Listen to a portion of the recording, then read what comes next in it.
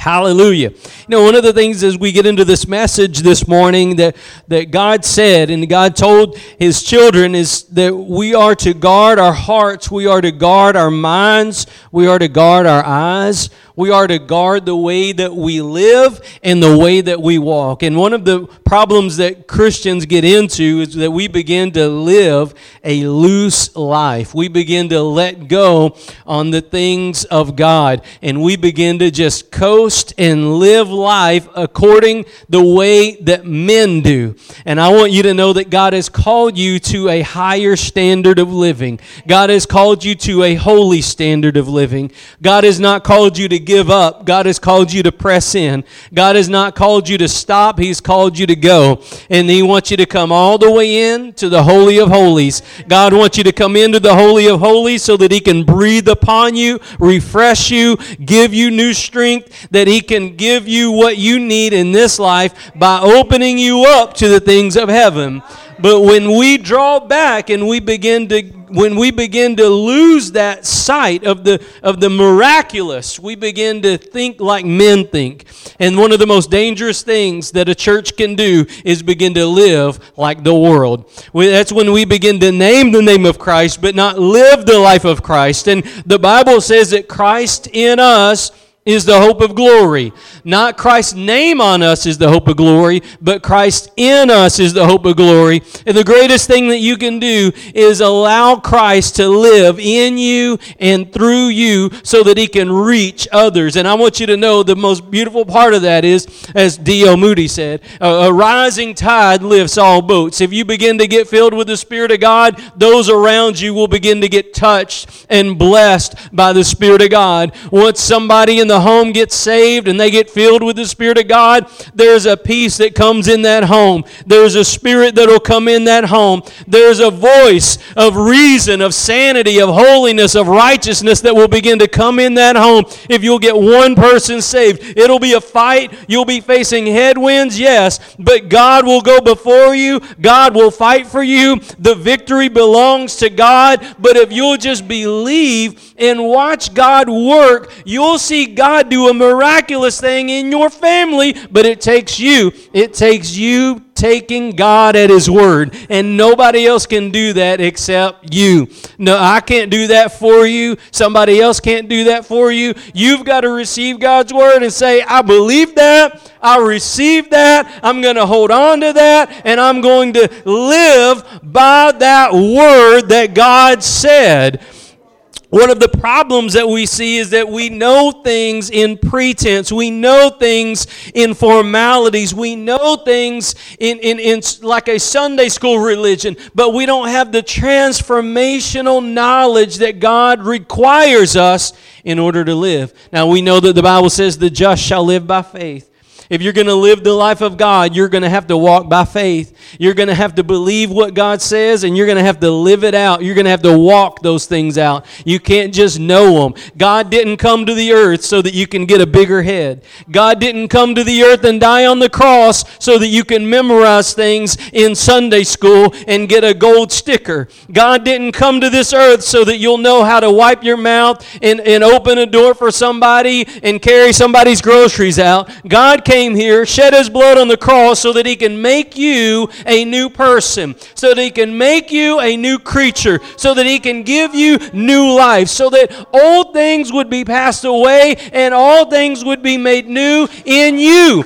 And God's desire is that you let the old go. But you've got to do that. I want you to know, look, we don't believe in Calvinism. God's not going to make you get saved. God's not going to make you let your old life go. You've got to esteem God greater than the old life. You've got to esteem what Christ did for you on the cross greater than who you are naturally. You've got to let go of who you are and grab hold of who God is. And if you'll do that, God will meet you in that place. The Bible says, draw nigh unto me, and I will draw nigh unto you. Draw near to God, and He'll come to you. He will meet you in your drawing. Amen. Every single person that came to Jesus in humility met the Savior. Every single person that came to Jesus in pride met the law. Who do you want to meet? Who do you want to meet? Do you want to come to the Lord in humility and draw near to Him and meet the Savior? Or do you want to draw near to Him in pride, showing Him what you've done and why hasn't He done this? And then you'll meet the law. One of the things that we see here in Proverbs chapter 4, verse 23, it says, keep thy heart with all diligence, for out of it are the issues of life. In other words, what the Lord is saying in this passage is, you are supposed to keep your heart, meaning you have the ability to put things in and to take things out. You have the ability to monitor what is received into your heart. If you keep your eyes on this world, you're going to pull your hair out. You're going to panic. You're going to run around like a chicken with your head cut off.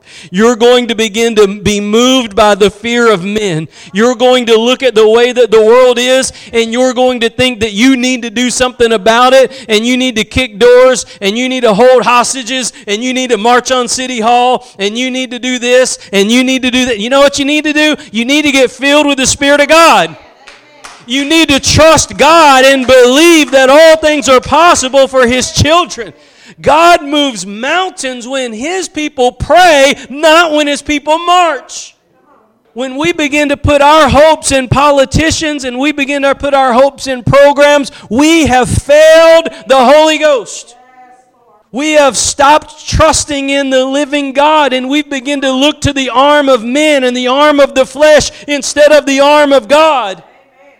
I want you to know that God still works. He hasn't retired. He's still the Lord of hosts. There's still a heavenly army. He still pours out His Spirit on seeking hearts. And God still saves. And if you'll begin to trust and believe with childlike faith, you'll begin to see fear leave. Now, Paul wrote to Timothy, he said, God didn't give us a spirit of fear, but of power, love, and a sound mind. But I want you to know, according to this verse right here, if you let fear into your heart, guess what's going to come out of you? Oh boy, did you see this? And oh boy, did you see that? Oh man, we're going to have to do this, and we're going to have to batten down the hatches. We need to go get some survival food, and we need to dig a hole, and we need to go just get tucked away for 20 years, and then we'll come out. But last time I looked in the Sermon on the Mount, Jesus said we're not supposed to take this light that God gave us and hide it under a bushel. Last time I looked in the Bible, now you might have got one of those Bibles that changes. I don't know, but my Bible hadn't changed. It says that I'm not supposed to take the light that God gave me and hide it. I'm supposed to let my light shine. And if we are God's children, I want to ask you, how are you allowing God's light to shine through you? Because if we're all the time watching Fox News and CNN and listening to Democrats and Republicans and listening to this and listening to that, I want you to know you'll be allowing fear into your hearts.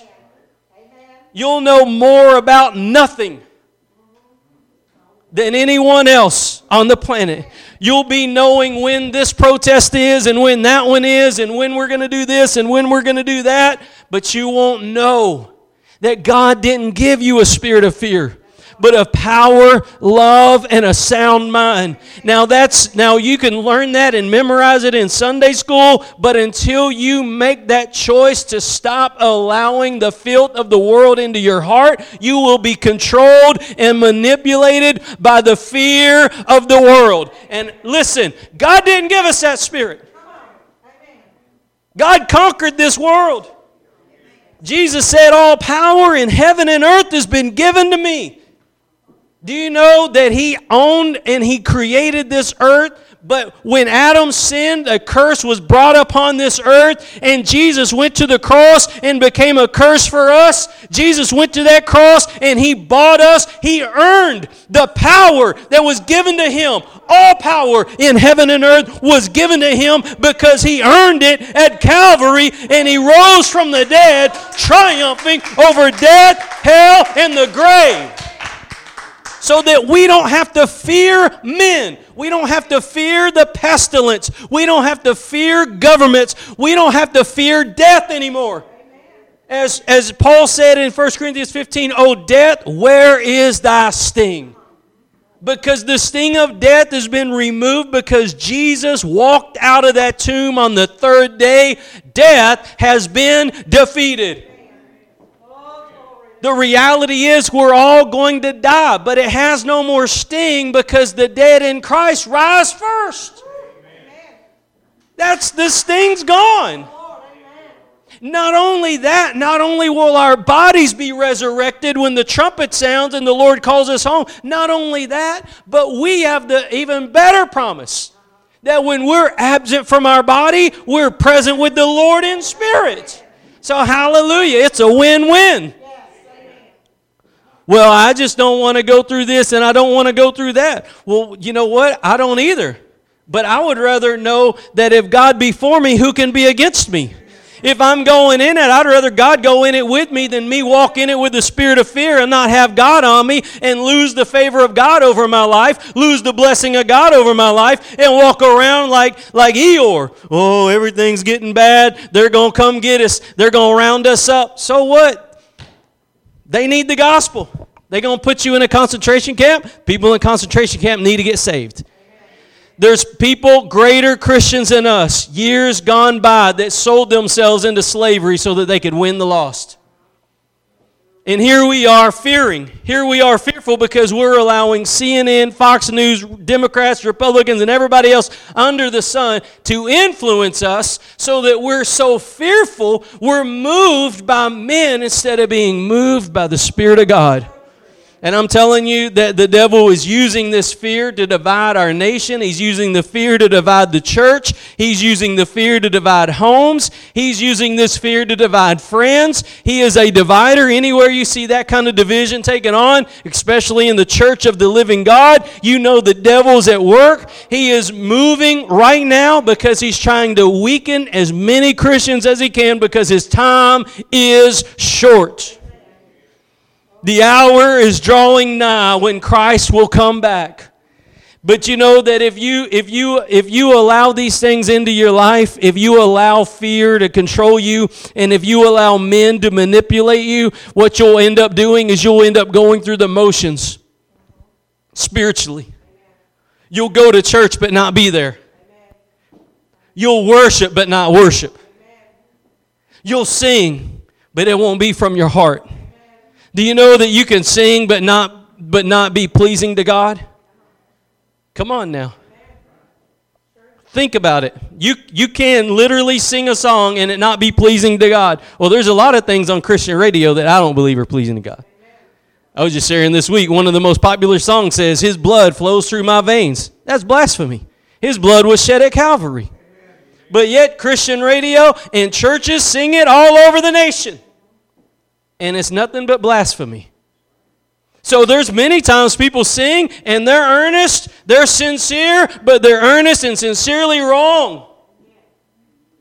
God's not looking for us to go through the motions. He's not looking for us just to open our mouth and allow a sound to come out. He's looking for a spirit. He's looking for a heart. He's looking for people that desire Him, that honor Him, that will worship Him. Now it says here that out of the abundance, it says here that the heart, that if we will guard our hearts, God will do something. God will do something. God will prevent you. God will prevent you from blaspheming Him if you'll guard your heart. But if you don't guard that heart, you're going to end up shrinking back on your faith. You're going to end up going through the motions. You're going to end up doing things that you don't want to do. Watch this. And Jesus said this. Jesus said, out of the abundance of the heart, the mouth speaks. Come on. Turn with me to Philippians chapter 3. Jesus said, out of the abundance of the heart, the mouth speaks. Did you know that you can't allow that kind of stuff in your life and not expect it to come out? It's like somebody that lives their life consuming the filth of the internet. Well, the filth of the internet's going to come out of your life. It's going to move from your computer or from your phone into your life. You can't allow those things in without them also not coming out. And if you allow nothing but the but fear of men, fear of pestilence, fear of the world into your life, that is going to be what controls you. Out of it are the issues of life. It's ironic because a lot of times people will begin to say, well, I'm not moved by it, it's just all I talk about. But Jesus said, out of the abundance of the heart, the mouth speaks. If that's all that we talk about, if the number one thing we talk about is politics, diseases, what men are doing, what Republicans are doing, what Democrats are doing, listen, what is God doing? God has called us to a higher standard of living. God has called you to put your faith in heavenly things, not earthly things. God is greater than whatever's going on in this world. When Hezekiah was facing one of the greatest battles of his life, God turned it around in 1 hour. How many men and women of God have experienced the miraculous work of the Lord? In 1 hour, it looked like all hope was gone, but there were people that stood steadfast and believed God, and God changed the whole course of their history. Look at the mighty woman of God, Esther. I mean, God used Esther because the whole nation was about to get wiped out. They were about to have a genocide worse than Hitler could have dreamed of. They were going to wipe out all the Jews. And Esther was the only one that had the courage. She had the opportunity. She had the anointing. But guess what? She had to have more fear of God than fear of man. And she stood up and she spoke the truth, and she spoke with boldness because she knew that God was with her, God was for her, and she wasn't going to fear man, she wasn't going to fear political pushback, but she was going to stand and speak the truth, whatever it cost. And that's the kind of Christians that God is looking to raise up in this hour. He's looking for people that will turn away from the things of the world and turn to Him. Now here in Philippians chapter 3, we're going to begin here in verse number 1. Paul's writing this letter, and I want you to keep an eye on a couple of key things here.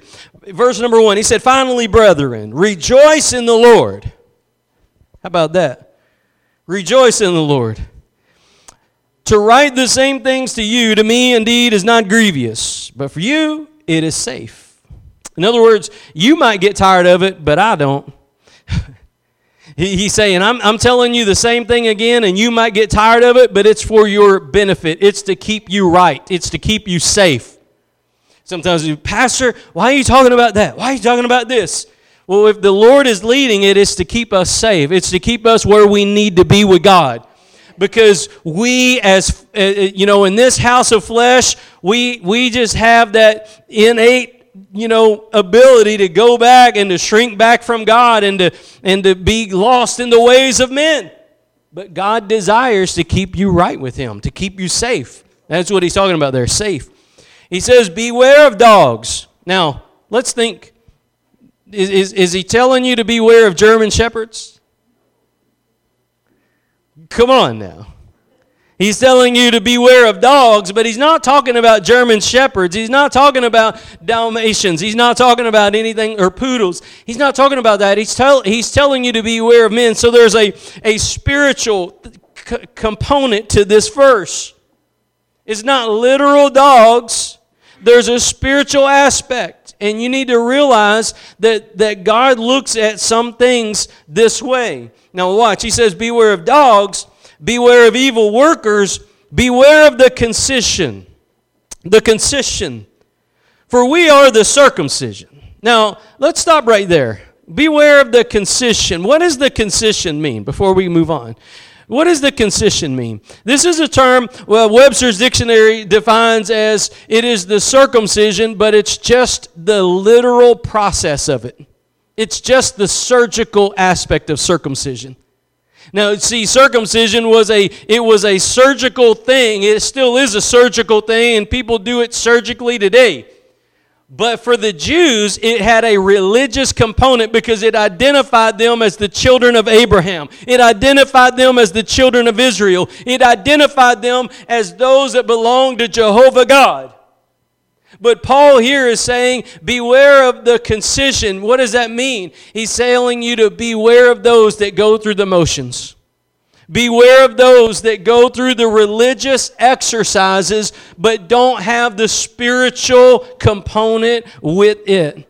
That have lost the spiritual side of things, that have lost the moving of the Holy Ghost, that have lost their affection for God, that have lost their zeal for the house of God, that have lost that wonder, that expectation that God desires in His children. He desires us to come into His house with a heart of expectation, with a zeal for the Lord, with the desire to see God saved, to see God set people free, to see God heal people, to see marriages restored. You know, it's so sad because sometimes people, they'll get on hard times and maybe their marriage is going through a hard time or their body's going through a hard time. And they'll come to prayer meetings and man, we're here, we're going to fight for our family. We're going to fight for our family. And then God begins to move and then you never see them again. You know, or they need a job. They get a job and you never see them again.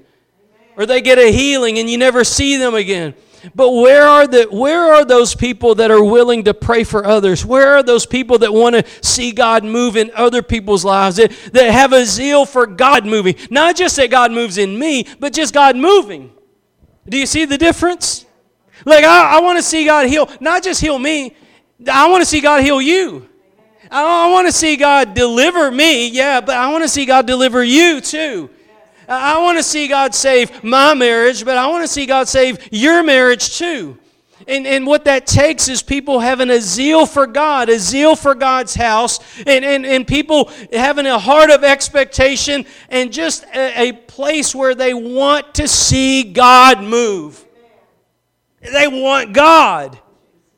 But when we lose that, we become what Paul says here, we've become concision. Concision is when you go through the ritual of it, you go through the surgical experience of it, but it's just going through the motions.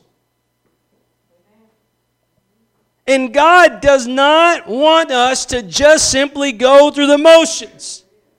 And what I'm putting before you is that if we allow the world into our heart, if we don't guard our heart, and if we don't live by faith, if we don't guard our heart, what's going to happen is the issues of life are going to come out of us, and it's going to be worldly things. And we're going to begin to become concision. We're going to lose wonder. We're going to lose expectation. We're going to lose zeal. We're going to lose the standard that God has called us to. We're going to lose that mark of God on our lives. And one of the saddest things that we can do is profess what we don't have.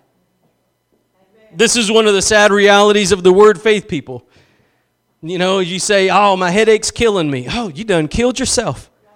But they profess to have a power they don't have. They think that their words, do that. But here's the reality. Here's the reality.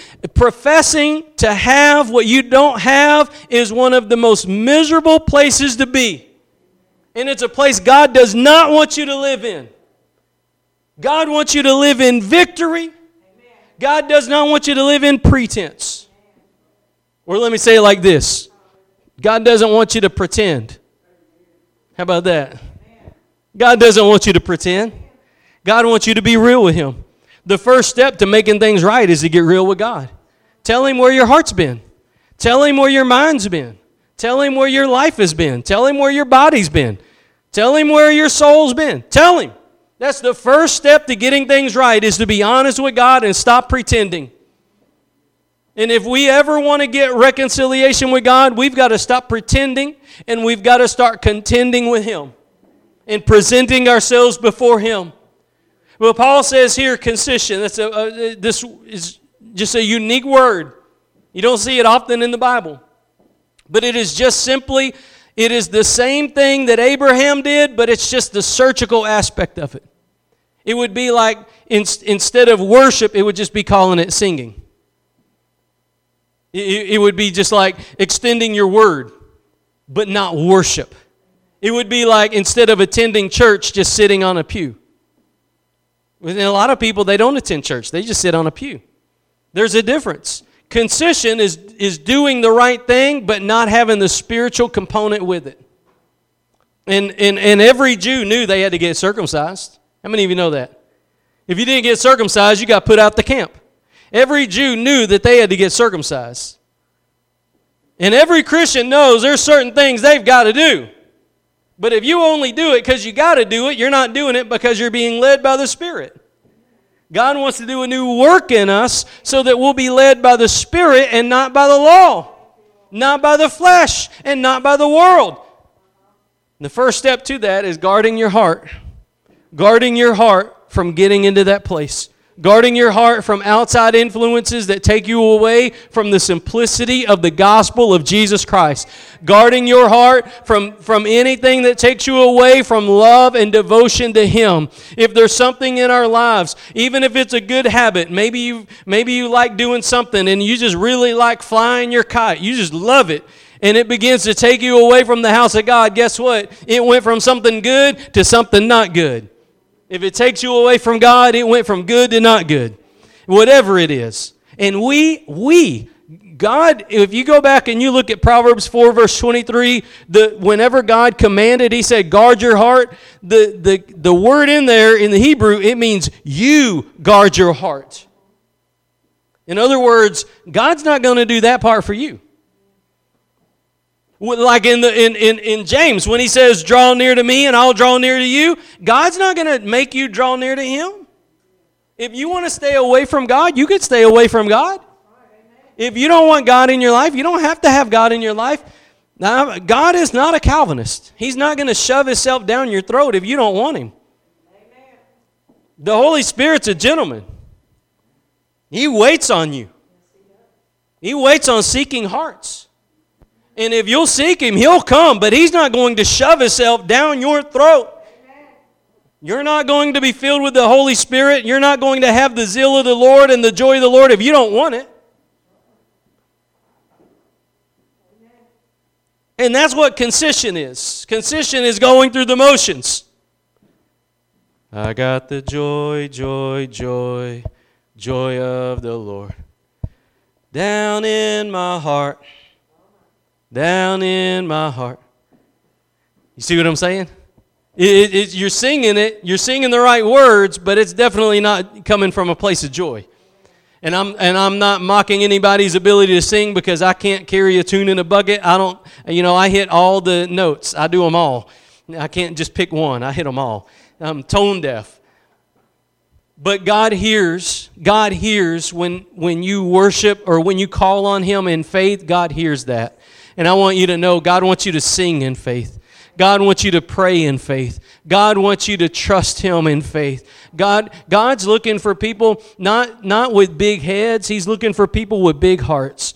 And if you'll come to the Lord and empty out whatever's not right in your heart and pour that out before Him on that altar and just empty out and let Him begin to minister to you and fill you up, you'll find a river of life beginning to flow in your life. Now, Paul said here, he said, we are the circumcision. Now he's contrasting the concision with the circumcision. And you're not called to be the concision. And if you're in a place today and you feel like your worship, your Bible reading, your time with God, your relationship with God is concision, I want you to know God doesn't want you to stay there. We need to change that today. All it takes is one simple prayer, but it takes your heart. The prayer can be as simple as you want it to be. The prayer can even be, just a couple of words, but it has to come from your heart. It has to come from a desire for you to move from concision to circumcision, and only you can do that. Only you can do that. So concision, right? So he said, but here in verse 3, but for we are the circumcision which worship God in the Spirit and rejoice in Christ Jesus and have no confidence in the flesh. A couple of things I want to point out right here. He said that we worship God in spirit. That means that whenever we worship, it comes from a spiritual place.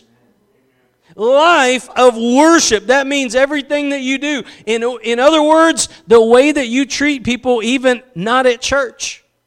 The way you treat your neighbor. The way that you treat people in the line at the grocery store. The way that you treat people that you think you'll never see again in your life. Even those things are an act of worship to God. Everything that you do becomes worship for the Lord.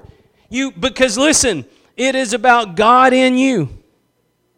And if you truly have God in you, the people, D.L. Moody said it like this. He said that the people of the world, they're not going to read the Bible. Most Christians don't even read the Bible. Think about that. People of the world aren't going to read the Bible. Most Christians don't even read the Bible. So if the people of the world are going to see or hear anything about God, it's going to be because you have God in you and you're living a life for God and you're speaking the truth of God and you're doing it from a place of worship for God. But if we walk around and we fear the same thing they fear and we say the same things they say and we do the same things they do, there's no difference to our standard of living as their standard of living. Our hope is their hope. Our expectation is their expectation. We're all just waiting on the next politician. We're all just waiting on the next stimulus. We're all just waiting on the next shot. We're all just waiting on the next this and the next that, instead of waiting on God and expecting God and believing God and trusting God and hoping in God and believing God and having a zeal for God and loving God and being moved by God and not the world. And only we can do that. Only we can do that. This separates us from being concision and circumcision. And I'll tell you this, in the Bible, baptism is one of the most important things you can do in the New Testament. It is an act of obedience to follow the Lord in baptism. He got baptized, you need to get baptized. He was touched by the Holy Ghost, you need to get filled with the Holy Ghost. He didn't begin to work in ministry till the Holy Ghost came on him. We need the Holy Ghost on us. Baptism, though, is one of the things that we do in the New Testament. But it is a symbol, it is symbolic of circumcision. It is symbolic of circumcision. The Old Testament circumcision was a symbol that you belong to God. New Testament baptism is a symbol that you belong to God. And you see, when you can go through the motion in the Old Testament, the concision, you can be a concision, and that's just where you went through the surgical procedure, but you didn't live for God. Let me tell you something. God delivered millions of people in Exodus. Millions of circumcised Jews. God delivered millions of circumcised Jews. In other words, they went through the surgical procedure to show that they were God's. They were the concision, though.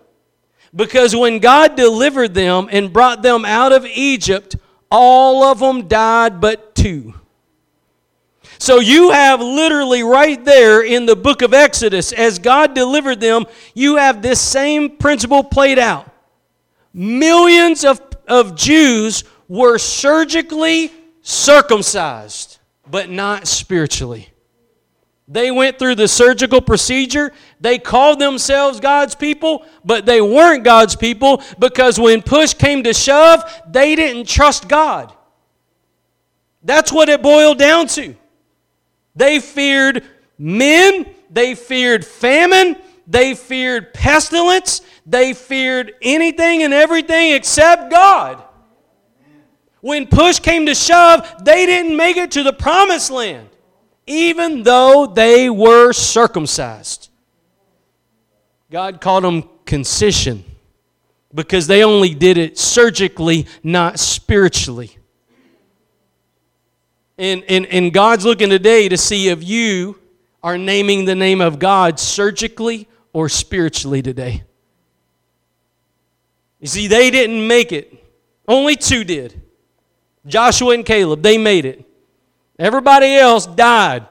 But it wasn't because they had the wrong name. It wasn't because they went through the wrong procedure. It was because they began to fear the world.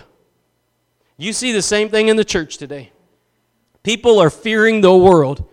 We're fearful of men. We're fearful of the wrong politician. We're fearful of what's going to happen to the stock market, what's going to happen to my retirement, what's going to happen to my health care, what's going to happen to my kids, what's going to happen to my grandkids, what's going to happen to the nation, what's going to happen to this, what's going to happen to that. But I want you to know God's greater. And I don't have the answer for all that except for this. I trust the Lord. Psalm chapter 20 says, some trust in chariots, some in horses, but I'll trust in the name of the Lord.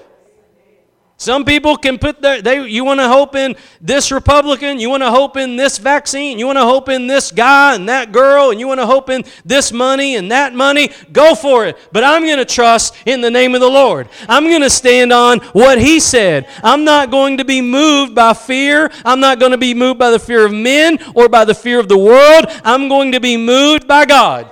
And I'm not going to move off of what He says. I'm going to stand on His word, and He's going to fight our battles. He's going to go before us. He's going to be our rear guard. He's going to watch over us. He's going to be the fire at night and the cloud by day. He's going to encamp around us with a host of angels. He's going to be with us even when we go through the fire. He will be for us, not against us. God will be on our side. Whenever Joshua was going up to Jericho, he saw Jesus. He said, "Are you for us or against us?" And Jesus said, "Well, He's against them." Meaning it just depends on how you answer that, Joshua. You see, God's for righteousness. God's for holiness. God's for faith. God's for believing.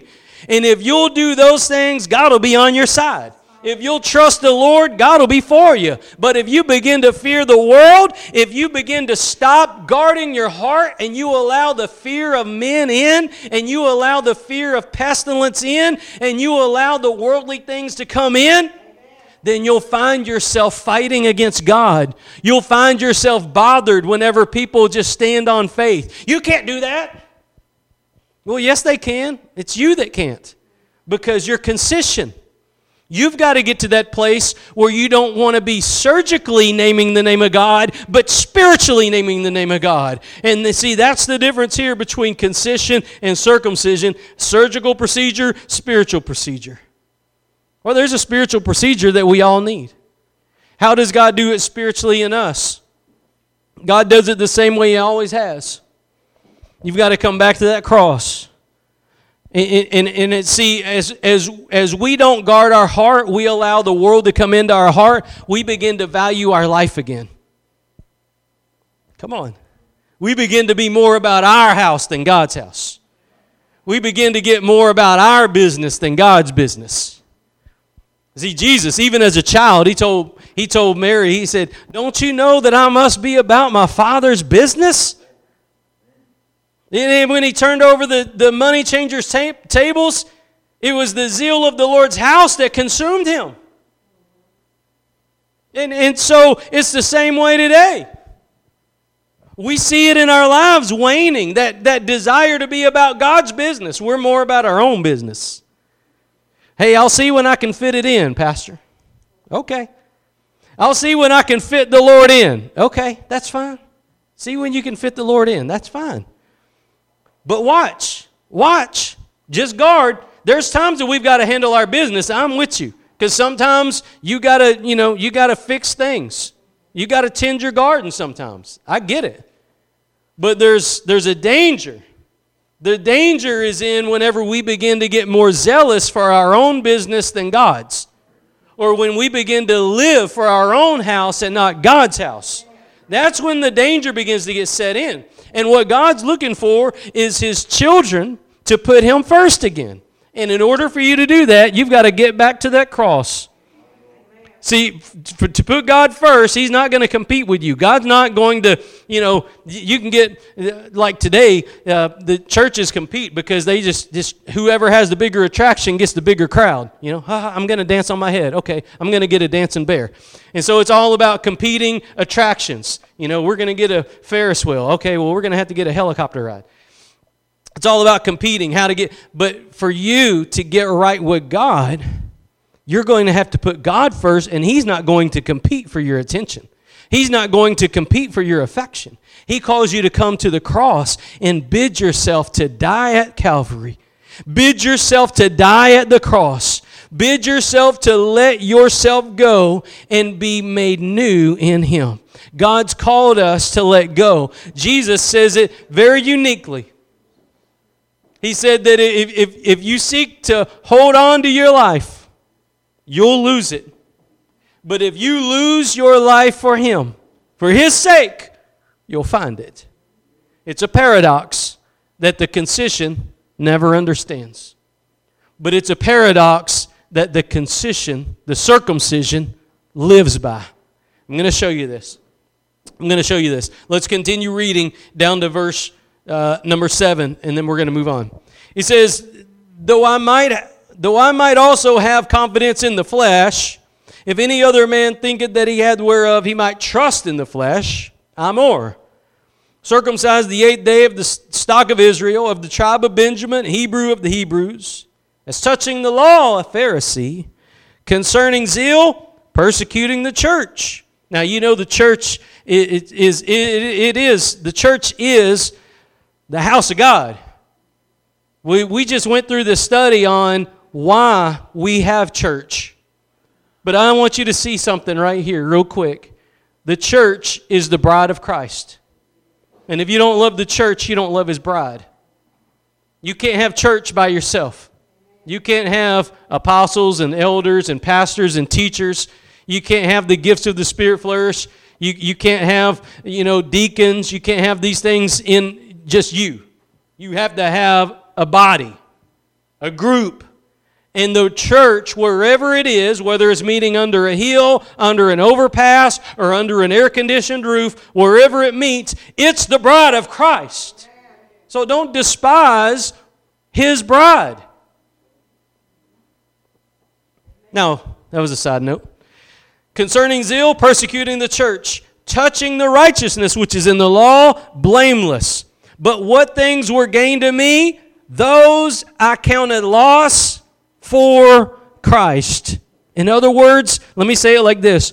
Paul looked at his life when he got blinded on the road to Damascus, and he began to see the things of his life didn't matter much when he saw the beauty of Jesus. He saw Jesus more worthy of all that He was, and He was more than all men. He wasn't bragging in the flesh, but he was saying, look, I got all these accolades. If anybody was going to brag about their flesh, it could have been Paul. But when the bright light shone upon him, and you can say it this way, when the Holy Ghost preaches the gospel to you, and you understand the truth of who Jesus is, and you understand that you had no hope, but God loved you, and He came and He incarnated in flesh and shed holy blood for you because He bought you with His own blood on the Calvary, and He rose from the dead, and He stuck with a body of flesh because He's a redeemer, and that was the plan of salvation from the foundation of the earth. And God, when you look at it that way, you'll begin to get blinded like Paul did. You'll begin to say, wow, what bright light is this? It's the gospel moving in. That bright light is a disinfectant. It's moving all the junk out of our heart. That bright light is a disinfectant. It's moving all that gunk out, moving all fear out, moving all the world and sin and selfish and pride out. That's what that bright light is. He's moving out all that the devil has brought in, and He's disinfecting all those things. And Paul got that disinfectant. When that bright light shone, he was changed forevermore. He wasn't going back. He wasn't going to lean on the concision of who he was. He's now leaning on the circumcision of who he is. He now belongs to Jesus. It's not about who he is, it's about who Jesus is. And see, that's what God's looking for in our lives today. Is that we begin to see that we would count all things lost for Him. And so I want you to look at it like Paul did. He counted everything lost for Jesus. What is it in our lives that compete with that? Now, most people on the surface, they'll say, oh, nothing does. Okay, I'm with you. Nothing does. Let's answer it like Sunday school children. Nothing does. But God's looking for us to search our hearts and to ask the Lord, is there things in my life that I'm putting before you? Are there things in my life that I'm putting before the house of God? Before the kingdom of God? Now, I got something to tell you. God's not interested in building buildings.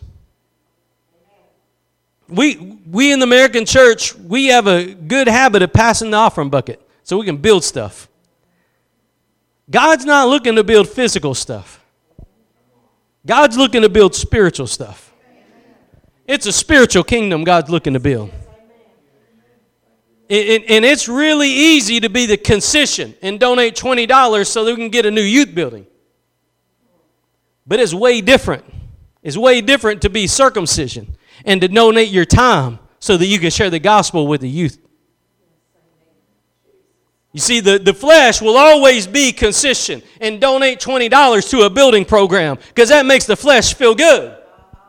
But God's looking for people to stop being concession and to do that which is spiritual, which is instead of donating $20, donate your time, donate your heart, donate your life to those people, to those children, whatever it takes. Maybe you need to pray for them. Maybe you need to share a tract with them. Maybe you need to share the gospel with them. But see, we're about buildings, denominations, programs, money, influence, politics. We're about this. We're about that. God's after souls. God's mission never changed. Jesus came to save the lost. That's what he said. Jesus said he came to save the lost. When did the mission change? Because if last time I checked, that should be, if that's his mission, it should be our mission. If his mission was, I came to build buildings and to make monuments and to start denominations and to do this and to do that, then we should do what we've been doing. I came to take up offerings. I came to do this. But if he didn't come to do all that, we shouldn't be doing all that. If he came to save the lost, we should be about his business, which is saving the lost. That's what we should be. The concession wants to drop in that 20 to build a building. The circumcision wants to drop to their knees, pray, pass out a tract, share the gospel so that the kingdom's built.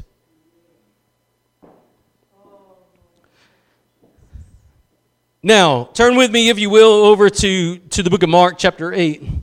Mark chapter 8. Hallelujah. We're going to hear from the Lord right here on this. We're going to close right here. Mark chapter 8. I went in it just a little bit. Mark chapter 8, verse number 34. You see, when Paul was on that road to Damascus and Jesus blinded him, and Jesus said, he said, why are you, doing this? Paul didn't understand that the church was Christ's bride. He didn't understand that the church is the body of Christ, the literal body of Christ. He didn't understand that. Now, once he saw it, once he had his road to Damascus experience, it changed. And here's what I want you to see. He said earlier that he counted all things lost for Christ. All things. I believe even if his tent-making business got prohibited him from sharing the gospel, he would have not been a tent maker.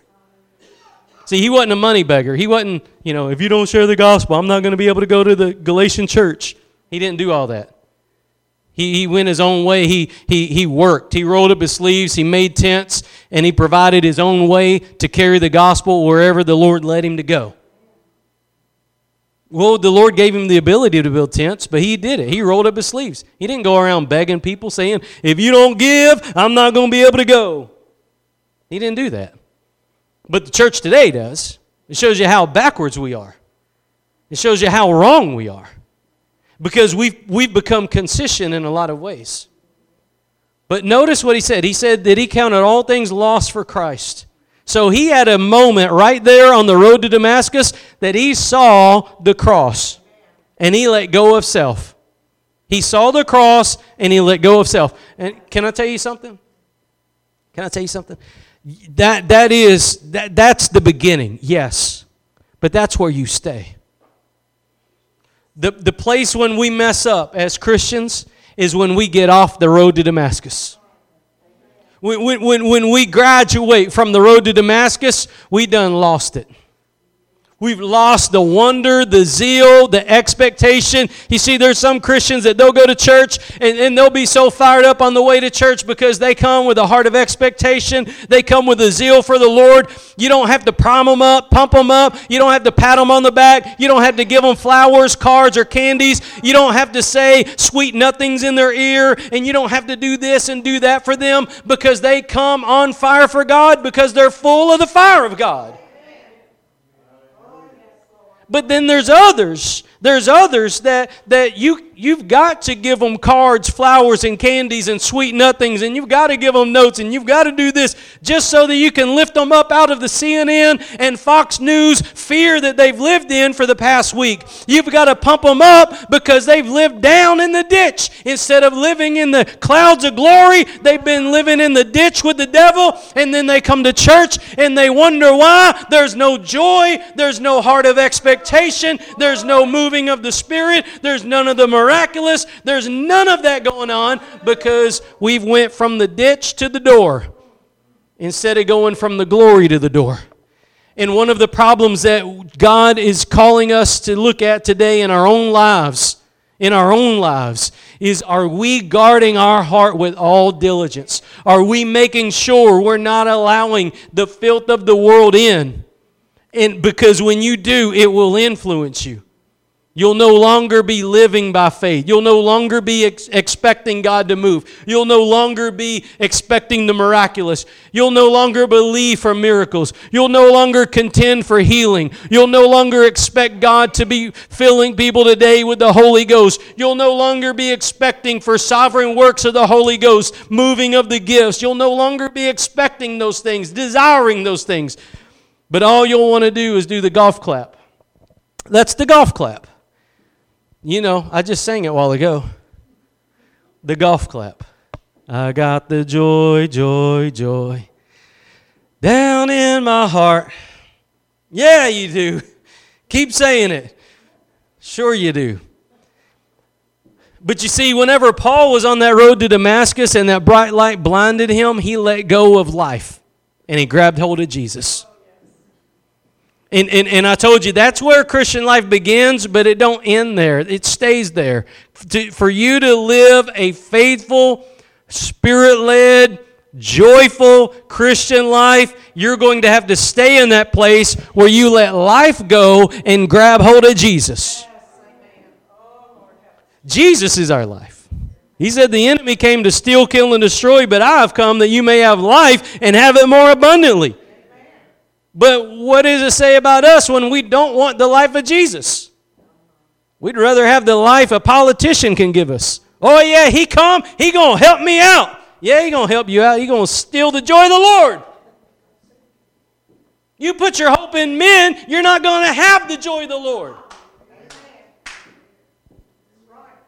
So Jesus said here in verse 34, and when he had called the people unto him with his disciples also, he, Jesus Christ of Nazareth, he said unto them, whosoever will come after me, let him deny himself and take up his cross and follow me. 3 things. Simple. 3 simple things. We're not going to exposit it. This is not a book report. This is a preaching. This is just 3 simple things that God has called everyone to do if you're going to come after Him. What is it? Deny yourself. That's what Paul did. Paul let go of his accolades. He let go of who he was religiously. He let go of his concession. He let go of his standing. He let go of who he was in the community. He let go of how people looked at him. He let go of all those things. Well, if you don't like how I am, that's just how I was born. You're going to have to deal with it. No, you got to let that go. I was born with the temper. You're just going to have to get used to it. No, you don't have to get used to it. God makes you new in Jesus' name. When you get saved, old things get passed away and all things are made new. We are new creatures in Christ Jesus. We're filled with the Spirit of God. It's the fruit of the Spirit that's supposed to be flowing through us, not the works of the flesh. So to deny yourself means to let it go. And no one can come to Christ except that they let themselves go. And the second one, he said, take up his cross. What does that mean? What does it mean to take up? That's a life. The cross is Christ, Christ alone, nothing less, nothing more. You don't come to Christ so you can get a blessing. You come die. Leonard Ravenhill, he said, you know, don't sing that song, There's Room at the Cross for You. He said, y'all need to sing it, There's Room on the Cross for You, because you've got to come and die to self so that God can give you new life. If you're not willing to die to self, you're never going to experience the new life that God has for you, the abundant life that God has for you. But to take up the cross is to live a perpetual life of death to self and life to God. Death to self, life to God. Simple, right? It's the crucified life. It's no longer about what I want. When Jesus went to the cross, it wasn't about what he wanted. Nevertheless, not my will, thy will be done. That's the motto of that verse. It's about taking up the cross. It's about no longer being about what I want. Well, I want it like this. Well, I want it like that. Well, I want it like this. But you see, when Jesus went to the cross, he went there because the Father wanted him to go there. Nevertheless, not my will, thy will be done. That's what he said. And then the next part is follow me. Follow me. Well, follow him. Where is he going today? He's going for souls. He's going soul winning. That was his mission. He came to save the lost. He came to seek and to save the lost. He said, if I be lifted up, I'll draw all men unto me. He came to seek and to save the lost. And see, one of the problems we see in the church is we're going places Jesus ain't going. He said, wherever I am, there my disciples will be. We backwards it.